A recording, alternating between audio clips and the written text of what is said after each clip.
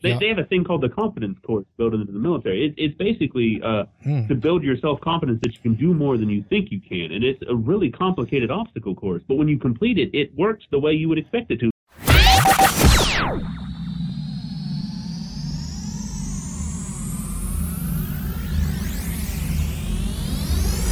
Everybody listening to Dissecting Popular IT Nerds, we're going into this without any preparation whatsoever, or you know, and do we call you Tom or Thomas? Do you go by Thomas? What do people call you at work? Do they call you Level 76? They call me Tom.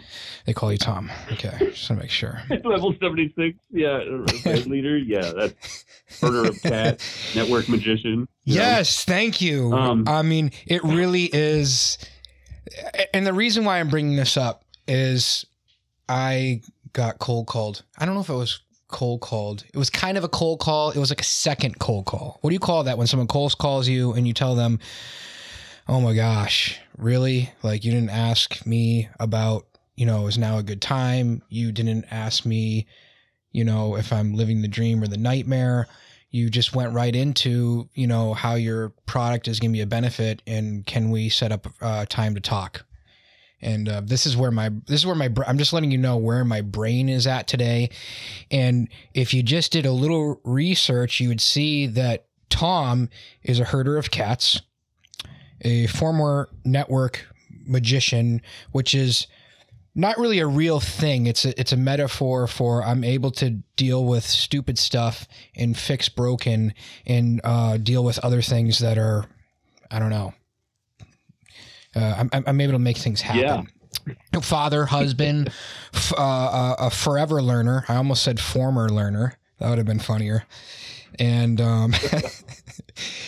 guess my point is when we talk with people, let's connect, discover, and respond. And I think it's important to plug myself completely selfishly here and ask you how we met. Well, that's good. I just got to start it off that way. I don't usually do this, you know, but let's do it. I got we'll call it a cold call via LinkedIn, right? A cold DM. But it was different. So it attracted my attention, and I went ahead and did my research, added a LinkedIn person that was, you know, it's definitely some sort of vendor or something, or definitely helps people do. They want to help people, but it looked like a vendor to me. So then I go to their website and I do some research, and it's got some stuff that I'm looking to do. So I'm super excited, and then I read through it, and I don't really get anything out of it, and I get kind of frustrated. So for the first time ever, I respond back to one of these cold DMs, and I was a little ruthless. Little army sergeant showed up in that message. And was a little Do you want me to rough. read it? And maybe we should read I don't this. even remember it. Can I find it? Oh, come on, LinkedIn. Keep going. Don't stop. I'm going to try and find this. So you responded, and you gave me a little more info, and I decided to go ahead and take a call with you. And not with any of my network people or any of my systems people. I was just going to placate your call, probably listen to what I considered BS, and then just hang up on you and be done with it. And instead, it was actually helpful, and I felt bad. And I referred you to my network engineer, and then we ended up using your service to help implement our Teams voice migration, which is a huge deal. And it went way smoother than it ever could have, and everything worked out perfectly. And I kind of had to eat crow and say, I was wrong. Man, I wish LinkedIn they're not allowing me to search back to old messages from now on. They must be afraid of like data scrapers, something like that. I'll have to go to my database, aka email, which of course everyone that's your database in your company, of course, has got to be email. But yeah, always. I think what it started off with is, hi, I know you wanted to connect with another bearded technology guru, so here I am. And you, of course, having I hope you still have this amazing beard. You know, that just helped. Always. You know, that just helped. Grave before shave. I've never heard that. Oh, So, moving on, you, basically said, Phil, I'm not, I'm really not bragging here, but I am a big deal at this company. And I don't usually respond to these things, but because you did something that was different, this is just coaching. Now we're coaching. You got everyone listening to this show, like really sad, pitiful people that are really bad at sales or something. When you get really successful after listening to the show, you can send me $5. Regardless, you responded because we were human beings. And this is kind of what I was talking about this morning, because people just call and they just start talking. And at the end of the day, people really don't care about, they do care about the blinky lights and all that stuff, but really people don't care. They just want to talk. We're all trying to do the same thing, which is, I guess, maybe free ourselves from the man or make money and try and like live a better life somehow. So it's always nice to have someone that recognizes that before they try to sell you something that, if it is going to make my life better, fine. But thank you for that testimonial. So anyone out there listening, anyone out there looking to migrate to Microsoft Teams that wants to avoid PowerShell nightmare work and you want to make it as smooth as possible, call me. That was the point of this first thing. And I don't usually do this little commercial. And you know what? And I'll back you up. It went really smooth. We're using the system. We migrated. I am calling you on my Teams number right now. So we want migrated. It's useful. We're doing our piece. It's huge. And all of that conversation reminded me what prep work did exist for this. I remember what we were going to talk about. Great. It was Teams. It was like why I hate. Oh no! Now I remember. You have a whiteboard. You have a whiteboard that you guys call the Bane. What does that mean? First of all, I know what the Bane means, but it's kind of like if I think of, I don't know, Star Trek or something. Wasn't there like what was that like one guy that showed up in every now and then in the episode that lived at like the outskirts of like the universe or something like that? What was that called? It was like the Q or something like that. Anywho, I don't know. Q, that would be Q. I'm a Star Wars nerd, so you're outside my realm. But there's always that divide in IT. But yeah, so we had to do basically a domain swap where we because we changed company, we rebranded, and so we had to buy out our own company, and we had to whiteboard everything out and come up with a plan, and part of that was to implement Microsoft Teams as our communication platform, and then to eventually migrate to it for voice once that was available. But the reason why we were going to talk about that is because rolling the Teams rollout and training saved us March of 2020 because we had moved to this platform, this communication platform, rolled it out and trained it, and never skipped a beat when we went home. And had we not moved to this platform, we had not integrated this platform and started using it with SharePoint and some other pieces, we could have very well fell on our face like everybody else did during that time frame as an organization, but we didn't. We woke up and it's continued to save the day. We had here in Ohio, we got a nice little smacking of 11 inches of snow out of nowhere. Nice. And normally that's people trying to figure out how to work, but instead they just logged in and did their jobs and communicated and set up meetings and as if they were standing in the office together. It's not a perfect switch, right? There's a lot of changes and a lot of stuff that has to be adopted to that for a hybrid work environment, but the ability to do that would have never existed had we not made some moves and did some changes. We're screwing around with VPNs and last minute licensing upgrades, and I don't know, maybe we'll just buy a couple hundred Zoom licenses and stuff like that, and Zoom was happy. So it was an interesting time frame, and basically it was just a dart at a wall. I had made a guess that we needed a communication platform. I didn't expect it to play out the way it did. But what were you guys on before? I can't remember. Were we on like some like a Via PBX or some Panasonic? What were you on before? I can't remember. For phone systems, we had moved to a cloud phone system through Jive, which was, at the time when we did that, GoToConnect.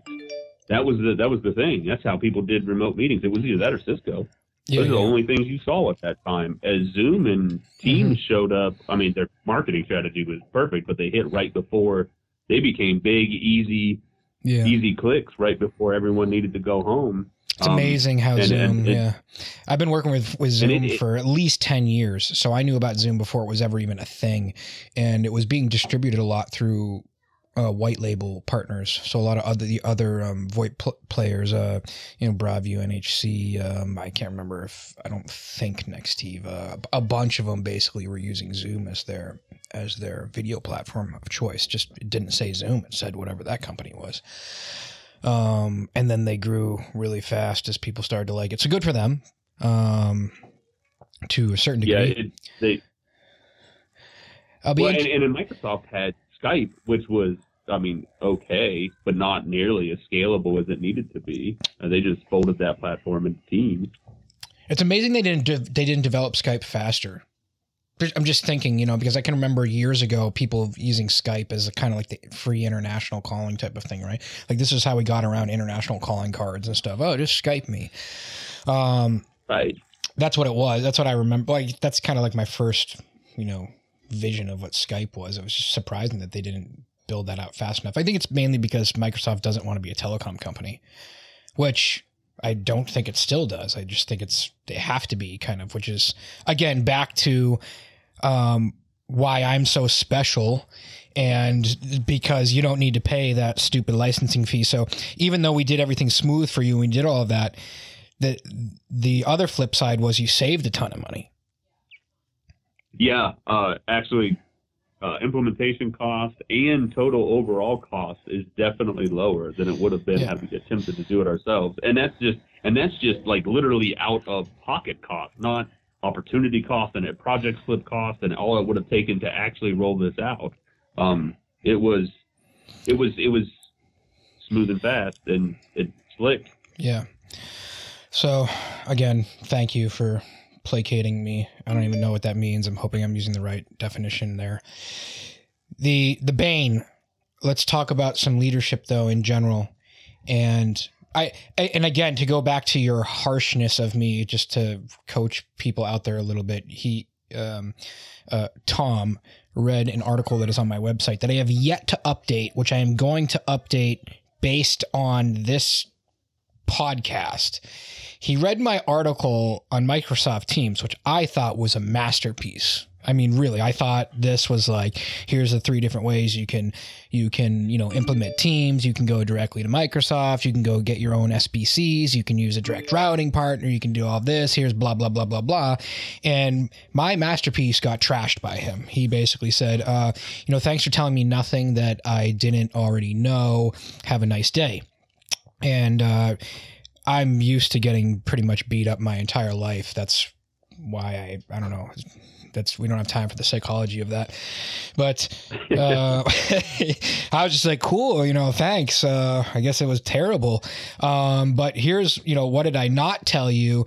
And I guess that's what I just want to, most people, because I think most people don't know that you can implement Teams 3 different ways. I think everyone knows you can go to Microsoft and pay the stupid $12 per the phone system cost, which is $8, the $12 calling for each user in the United States. And then if you want to make international calls, you got to add another $12. So that's $30 a license for each person at a bare minimum. 12 plus 20 at a bare minimum $20 per person, which is ridiculous if you have an organization of 1,000 people or more. It's ridiculous for anyone if you have an organization of 200 or 100 people.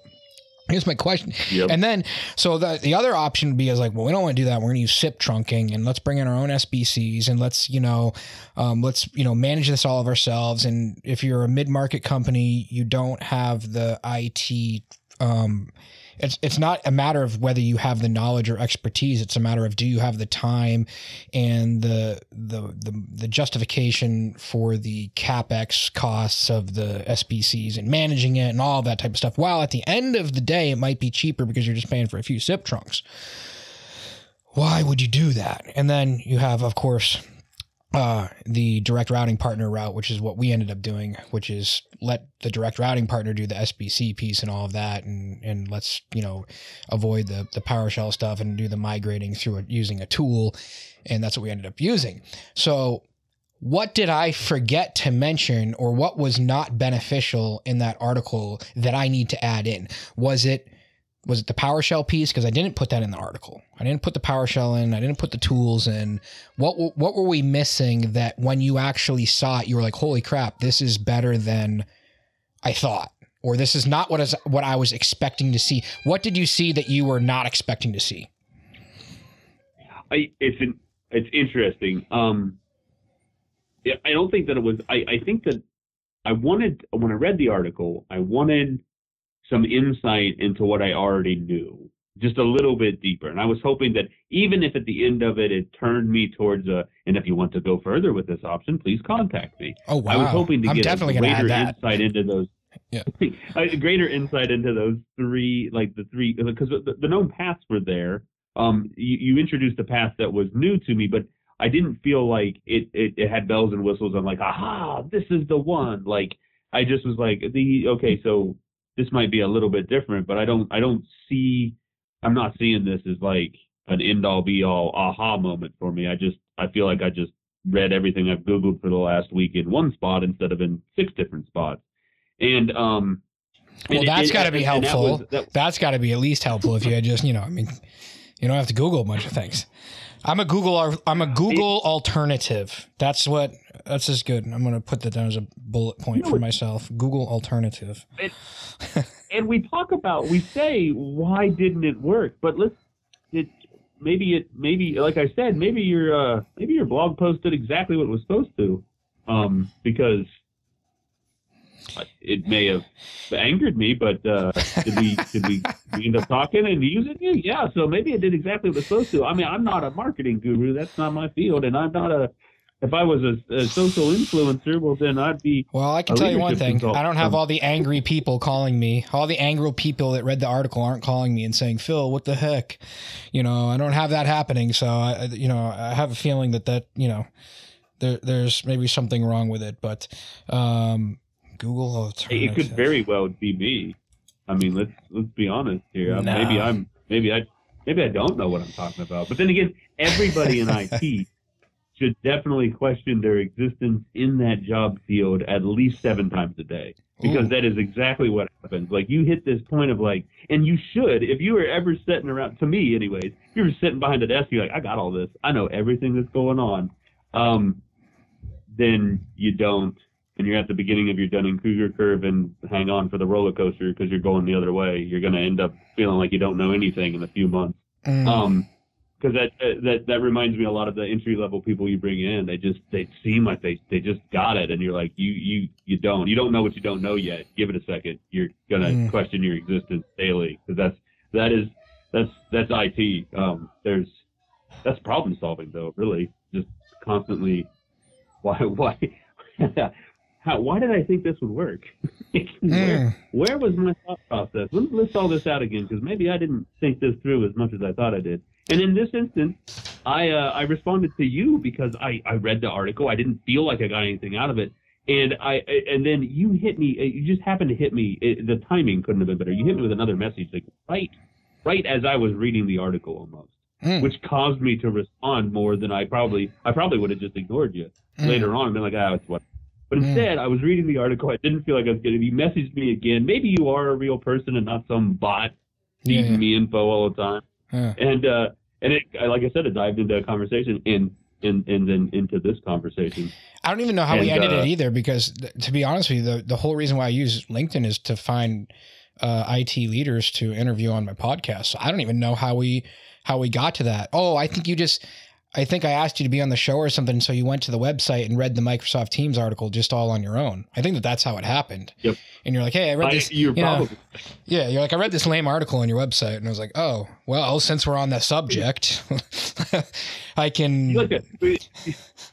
Wait, I want to talk to you as an IT leader. Oh, cool. Let me check out your website. Oh, we're getting ready to do a Teams migration. Oh, I feel like I was tricked.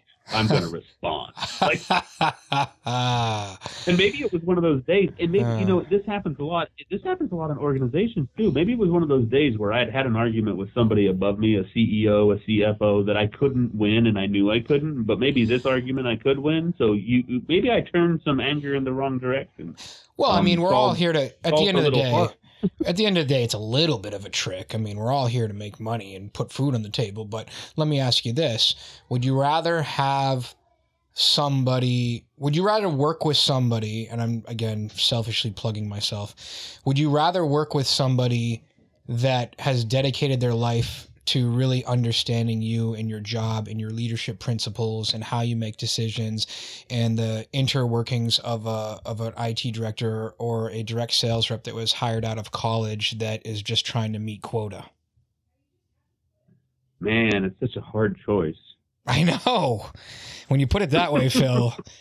But seriously, how many people, I don't understand it. I don't get it. I think the world should be changing, and I think it is very fast. And I think that's why you don't find, at least in technology, you don't find, I don't know, is it the entry level sales? Or I don't know, from the security products. Like, how do you choose your security products? Do I go to a website and do the research on my own? Are you getting cold called by guys? I mean, we have to have people that really understand and have knowledge behind it. And that's why I had a software developer call me the other day. His name's Dawood Shah. Everyone out there, Dawood Shah, I'm plugging him because he's looking for a job. Oh, can I say this? Well, anyways, he's currently happily employed. He's kidding. But the point is he's in software because he's like a nerd. He's good at software, right? He's good at programming. He's good at coding and all this stuff. And he's very, very smart.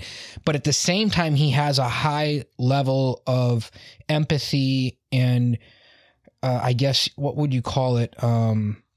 He has emotional IQ. Is that it? Emotional Q? Anyways, whatever.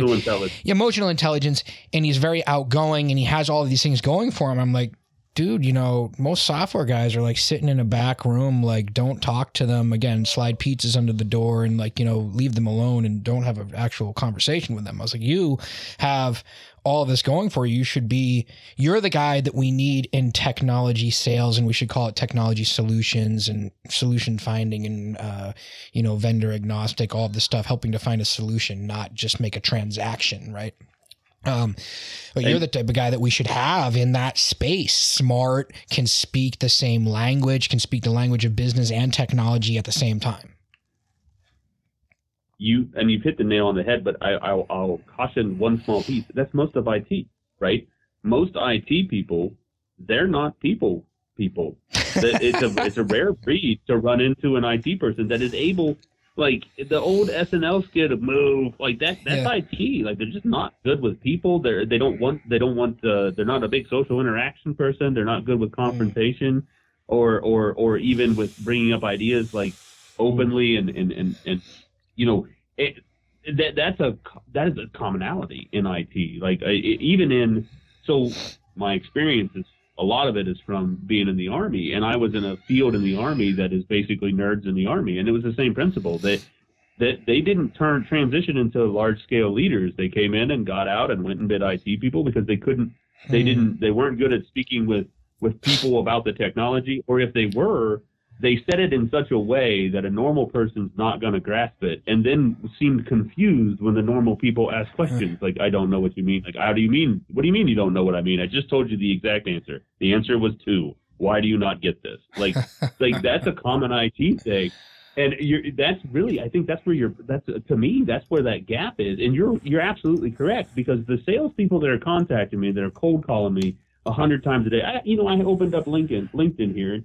There's 90 different things in here that are just people trying to sell me a product. Oof. And they don't know. They're either a salesperson or they don't know the technology, or if they are, or they'll get me on a call and it sounds great, and we may even decide to purchase it by the sales. And as soon as you talk to an engineer, it's not anything like what they said it was. And it's and then IT professionals, they get to where you at least at my level, where you start to learn, like, okay, well, this is a salesperson, so the first call was for me to call them and say, can I please speak to an engineer? I had this conversation the other day. So the same guy was asking me, like, you know what he asked me? He said, well, I'm in software right now. What's the difference between a sales engineer and a sales rep? And I laughed. I was like, We have the sales rep to speak to the people so the engineer doesn't have to. And we have the engineer. I was like, and we have the engineer there to make sure the salesperson doesn't say a bunch of stupid stuff that's not true. So you see, that's why we have the sales engineer. And the IT guy, I can see these conversations. I told you, enter the default router IP address. Like, what did you not hear about what I said? Right. Like, so you can take that though. So taking what you just applied, you can apply that to business. IT leaders struggle with this all the time. Either the leadership of IT is either a business major who has somehow learned some IT stuff and lingo and is now sitting in the seat, but maybe not understanding entirely how the vision works, or they're a technical person who got, slight side tangent, right? We're really bad as at least as in every organization I've ever been in, you're really bad about promoting your best workers and not your best leaders. So you end up with a really good worker until a point to where they're actually not a good worker, and you got them slated in a position where they can't communicate it, and then that's your director of IT. Yeah. And you just took me back to Jim's Wings. You just took me back to Jim's Wings in college when my boss looked at me and he said, "Phil, I don't know if you noticed, but on the schedule, you got promoted." Like, you're now team. Did I have any leadership experience? No, I just knew how to dump a bunch of wings and pop out orders real fast. So I immediately learned via trial by fire that leadership is not yelling at people as to why they can't make wings fast enough. Anywho, right. And the other piece of that is, what do you end up doing? That's how you accidentally, in some instances, not at all, but that's how organizations create a micromanager. Because I'm trying to teach you how to do the job, and you're not doing it as fast as I could. So you know what? I'm just going to tell you every step you need to do it at my speed, and I'm going to judge you by how I would do it. And that's not what you want. You want them, if you're side tangent on leadership again. If you're a correct leader, even in an IT department, right? I don't want my systems engineer to come to me and ask me what he should do. I want him, the expert in the field, to know what he wants to do and come ask me if, do you agree or not agree? And in most instances, my answer is going to be, what would you do? And he's going to go, well, I would do B. And I'd be like, well, let's do B. Sounds good to me. Until he's empowered to make those decisions, or he or she is empowered to make those decisions without coming to me. As long as they're inside of the rules that I've set up for the goals of what I want the department to do based on the business, by all means, do your job. Don't let me hinder you. I'm here to protect you and help you, not to tell you what to do. There's one problem. There's one problem with all of that. First of all, side tangent. Well, no, first let's state the problem. The problem is, what about people that are entry level and need training? Find another company that's not us. That's just one thing. That's just a side thing. It just as a thought that popped up. But I love, if I could just write headlines for a living, I would do that. And one of the headlines that came out of that was the creating of the micromanager. I loved that. Like, when we're hiring people, we're really just we're creating micromanagers. That's just it's such an amazing topic that I don't think I've ever seen addressed. I mean, we talk about micromanagement. We talk about how we hate micromanagement. But we don't talk about how we did it to ourselves. Right. It's your fault. And it's, yeah, exactly. Like, if you're not paying attention, you create your own problem that you're then therefore angry about. And then you're just living inside of this little dome that you can't see outside of. But to address your first point, I wouldn't expect an entry level person to be able to make. You have to have reasonable expectations. That entry level person shouldn't be able to make decisions outside of their lane, but they should be empowered to be able to make decisions on what they do and do not know. Now, back to my start of the conversation, right? You got that Dunning-Kruger curve. Sometimes they think they know more, but what is that opportunity? So if they go out and do something 100% wrong, there's two opportunities here. You can get mad at them for doing it, or you can take that and go, you know what? Here's where I screwed up as a leader. and here's how we're going to correct this in the future. And this is a learning point. As long as we didn't cost the company millions in revenue, let's correct it. Let's learn from it. And then now I have just created, you now know how to do this process. So the next time I don't have to worry about it. That's good advice to parents with children. Don't just yell at them like, you did the dishes wrong. You did the dishes wrong. You packed it wrong. What are you doing? That's not how you mop a floor. Give me the mop.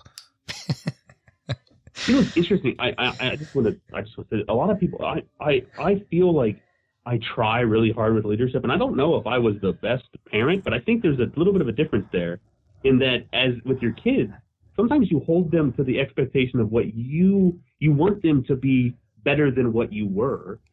But absolutely. What are you doing differently than your parents did to you to help them achieve that goal? Are you still doing exactly what your parents did to you? Because if so, then how do you expect them to be better than what you were? Oh, yeah. I might cry. Let me tell you how my dad did it. And this is why I'm not going to do it with you. But then I look in the mirror at the end of the day and I'm like, I'm my father.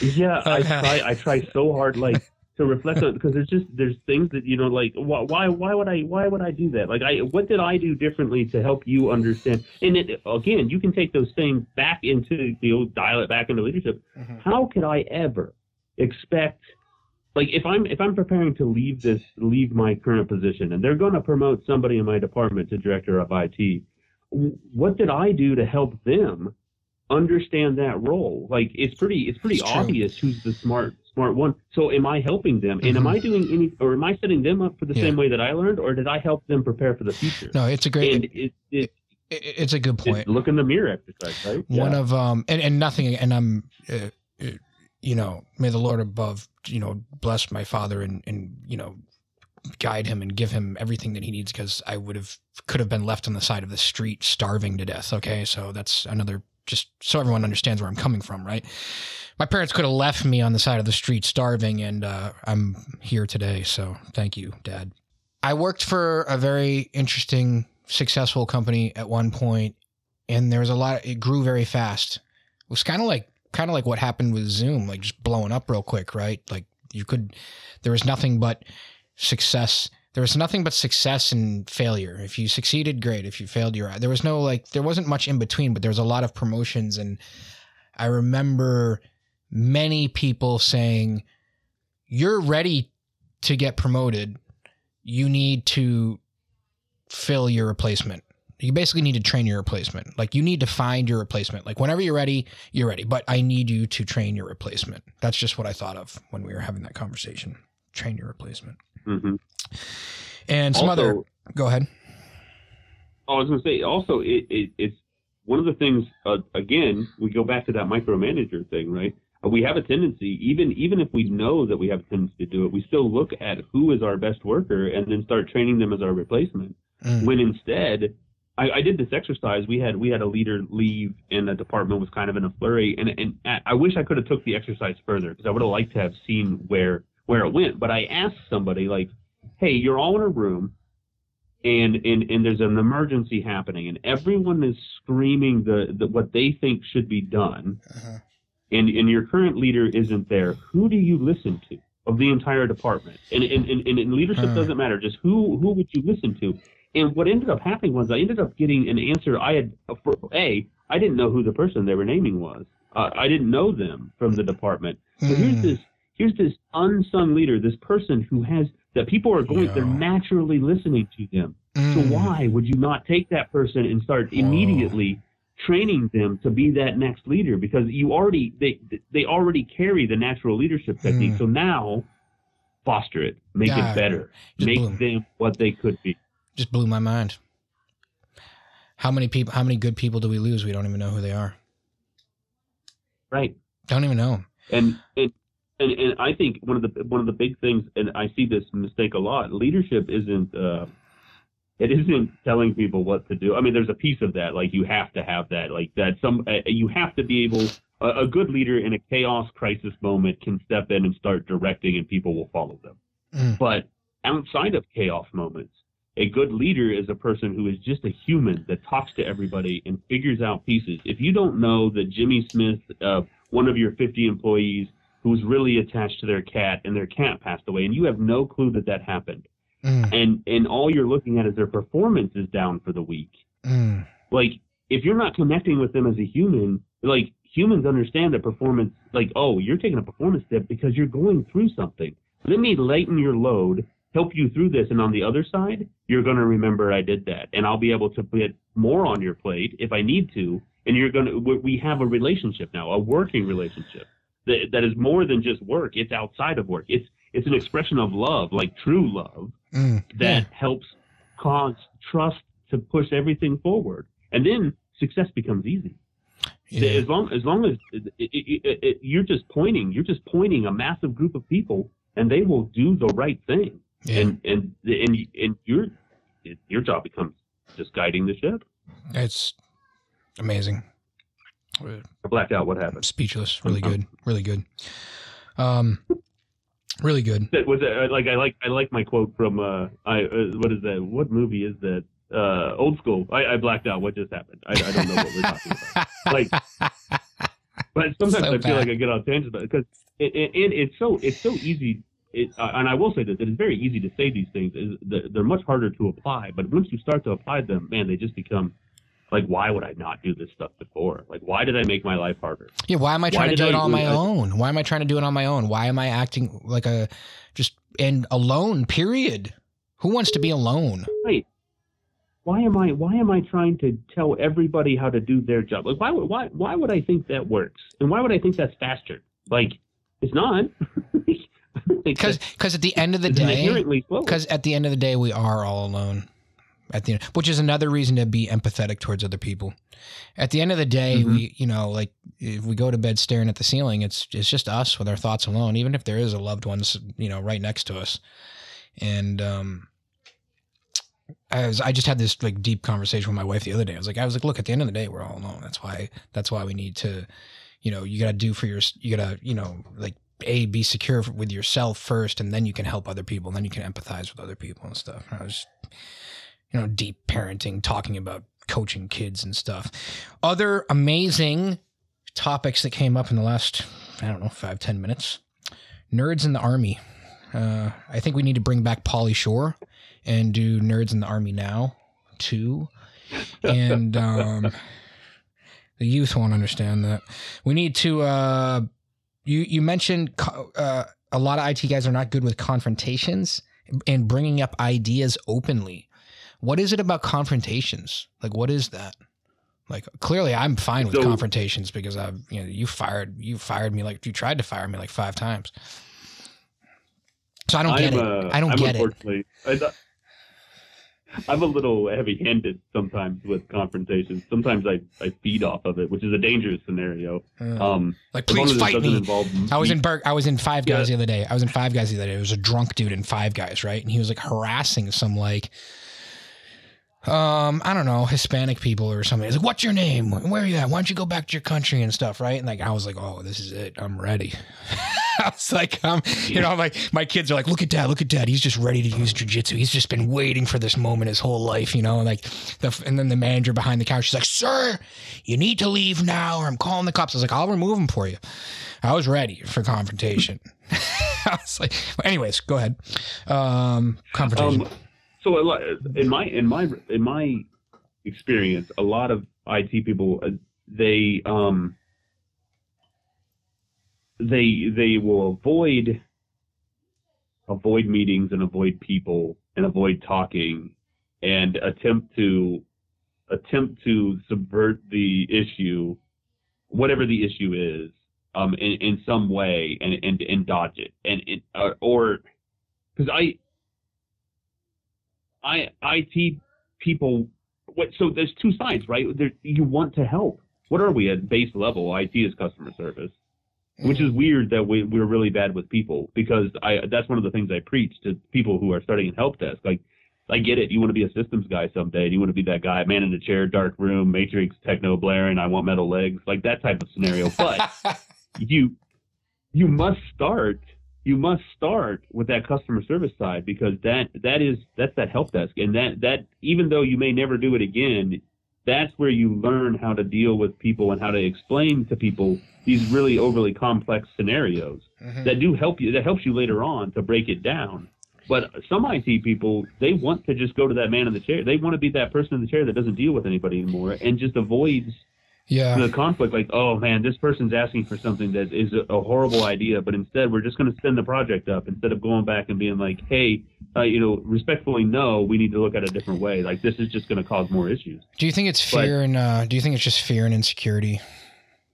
Just to put it out there. Do you think it's an inability to step out of our comfort zone?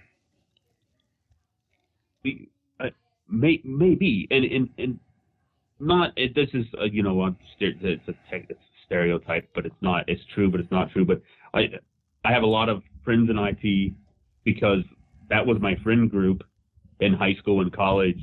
We weren't on the football teams. We weren't on the You played board games in the basement. You weren't dating the cheerleader on the weekend. You weren't dating the cheerleader. Yeah. Here's me in high school. Didn't talk to anybody. Scared out of his mind. Walking down the hall with his head down, afraid to get a wedgie. Okay, that was me. And I don't know what happened. I think I listened to like a Tony Robbins CD. I'm just being honest. I think it was that. And there was this idea of stepping out of your comfort zone. And if you really want to grow and you really want to like achieve like things that you might have not ever thought possible. And I needed someone to tell me that there's like something, like awaken the giant within. I think that's what it was, that there's like a giant inside everybody. Right. And you need to like awaken that like giant. But in order to do that, you have to take massive action and you have to be afraid, not be afraid of failure and all these things. And then the more I pushed myself out of my comfort zone, the more I think, I don't know. I am where I am now. I don't think people would believe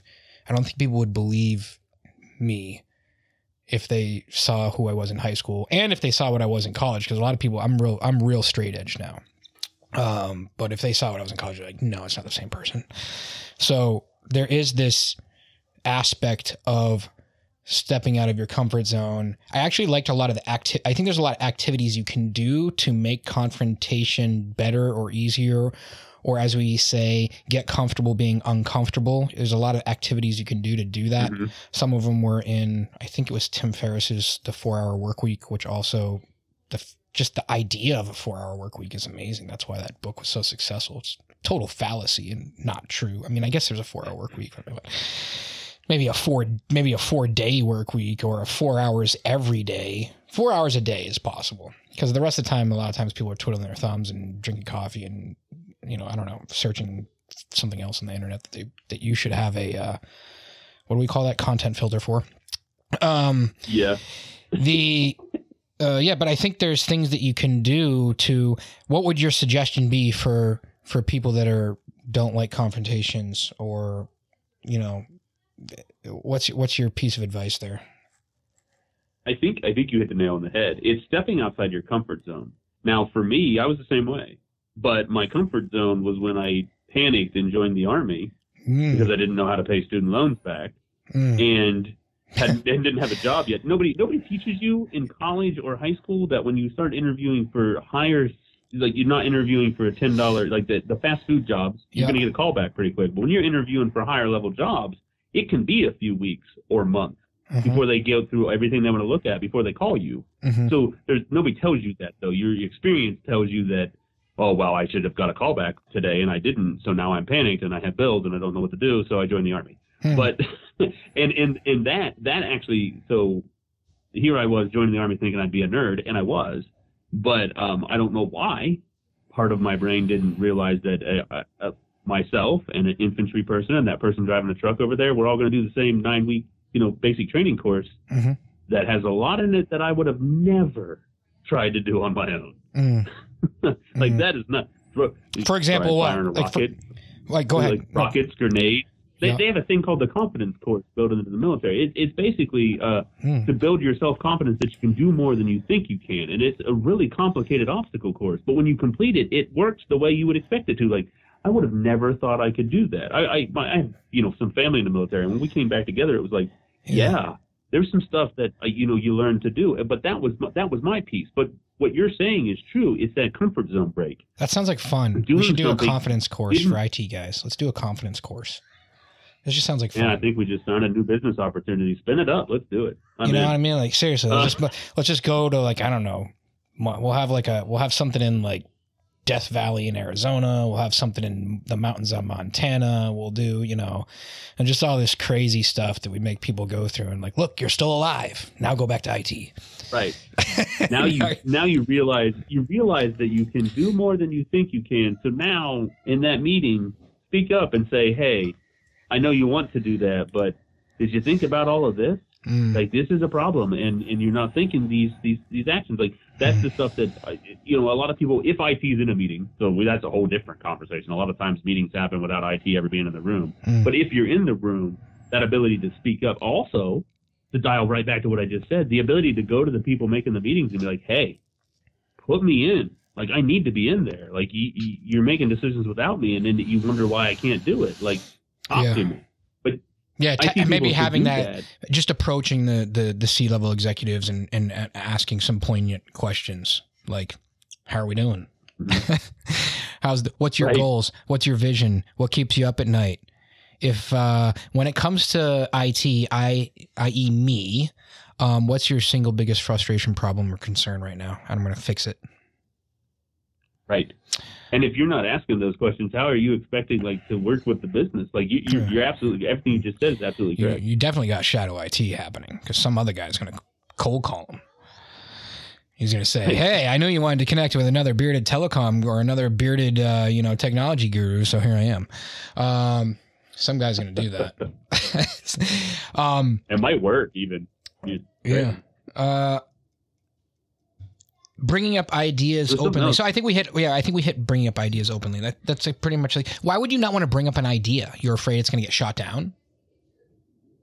So it's afraid it's going to get shut down. Again, the further you are in your career, the more, actually, at least in the middle of your career, the less confident you are in your decisions. Yeah. Which can play double down on somebody who their entire life they just kind of hid in computers, and that's where they spent, that my friends are in the computers type thing. That's where they spent their life. And now you want them in a room full of people and you want them to express their ideas freely, and they're not used to doing it. Like, that's not how they came up. That's not what they did. And not as a failure of the education system, but let me see. I'm finishing up I'm actually doing my bachelor's degree in computer science. Might as well get a piece of paper that says I know this stuff. And I don't see too many classes about how we should break how we should talk. How do you talk to the C-suite? How do you ask the right questions? How do you take this technology that you're learning and you break it down? Here's how to lead a project. Here's how to do this. Where's my class on my sphere of influence? Where's my class on business acumen? Where is this stuff that should be part of this so that I understand it? Instead, I got to learn it on the outside. So many great ideas that we could do that I'm probably not going to do. Such good courses, confidence course, business acumen, how to sell IT to executive management and not look stupid. What other things that we could do? How to sell your plan and not get laughed out of the tape, out of the room or something like that. Right. We need a new server. No, we're migrating to the cloud. Get out of here.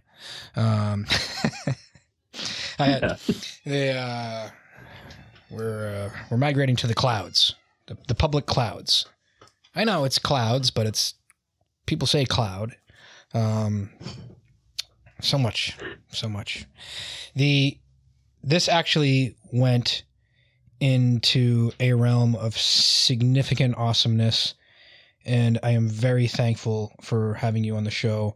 Is there anything that we haven't talked about, or a piece of advice, or biggest learning moment, failure, that you would like to share with the audience?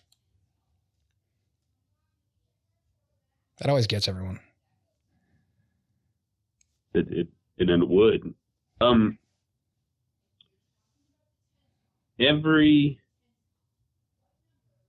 It applies to everything. So every failure should be turned into a learning opportunity. and you're, IT leader to IT junior person. You're running projects and you're doing things and stuff is happening. And at the end of whatever you're doing, ticket, project, concern, comment, you need to review it. What'd you do? How could you do it different? How could you have done it better? And what can you learn from the experience that you just did? And how can you apply it to the next one? And if you do those things, if you're constantly trying to be better, then you will constantly get better and you will become what you wish you would have had as a leader when you started. So at your lowest, darkest, worst moment ever that you experience, you can just remember that we can learn from this. As long as you're still breathing and alive, because there are people that have come back from some ridiculously horrible situations, and we'll be happy to put you into that situation at our new confidence course, where we bring you down to the lowest possible level that a human could possibly get. And then we will leave you there to find your way out. Yeah, we'll break you down, build you up. It's huge and it's big. I see so many people that take a failure to heart so hard, and everyone screws up. There's no perfect person. They all screw up, and you're not different than anybody else. Everyone's screwed up. We're all humans. Understand that, and also understand when you're working with somebody who screws up, like that. It's the same thing. Like, let's learn from it. Let's not beat people up about it. Yeah. Let's get better, not worse. Thank you so much. Appreciate you being on the show. Hey, thanks for having me on. I really hope that I really thought that this would never happen, and it did. Yeah, we actually thought it was going to be a failure. Try. We even talked about it. But this is probably going to be a failure, but I think it was a success. I mean, I think it's safe to say.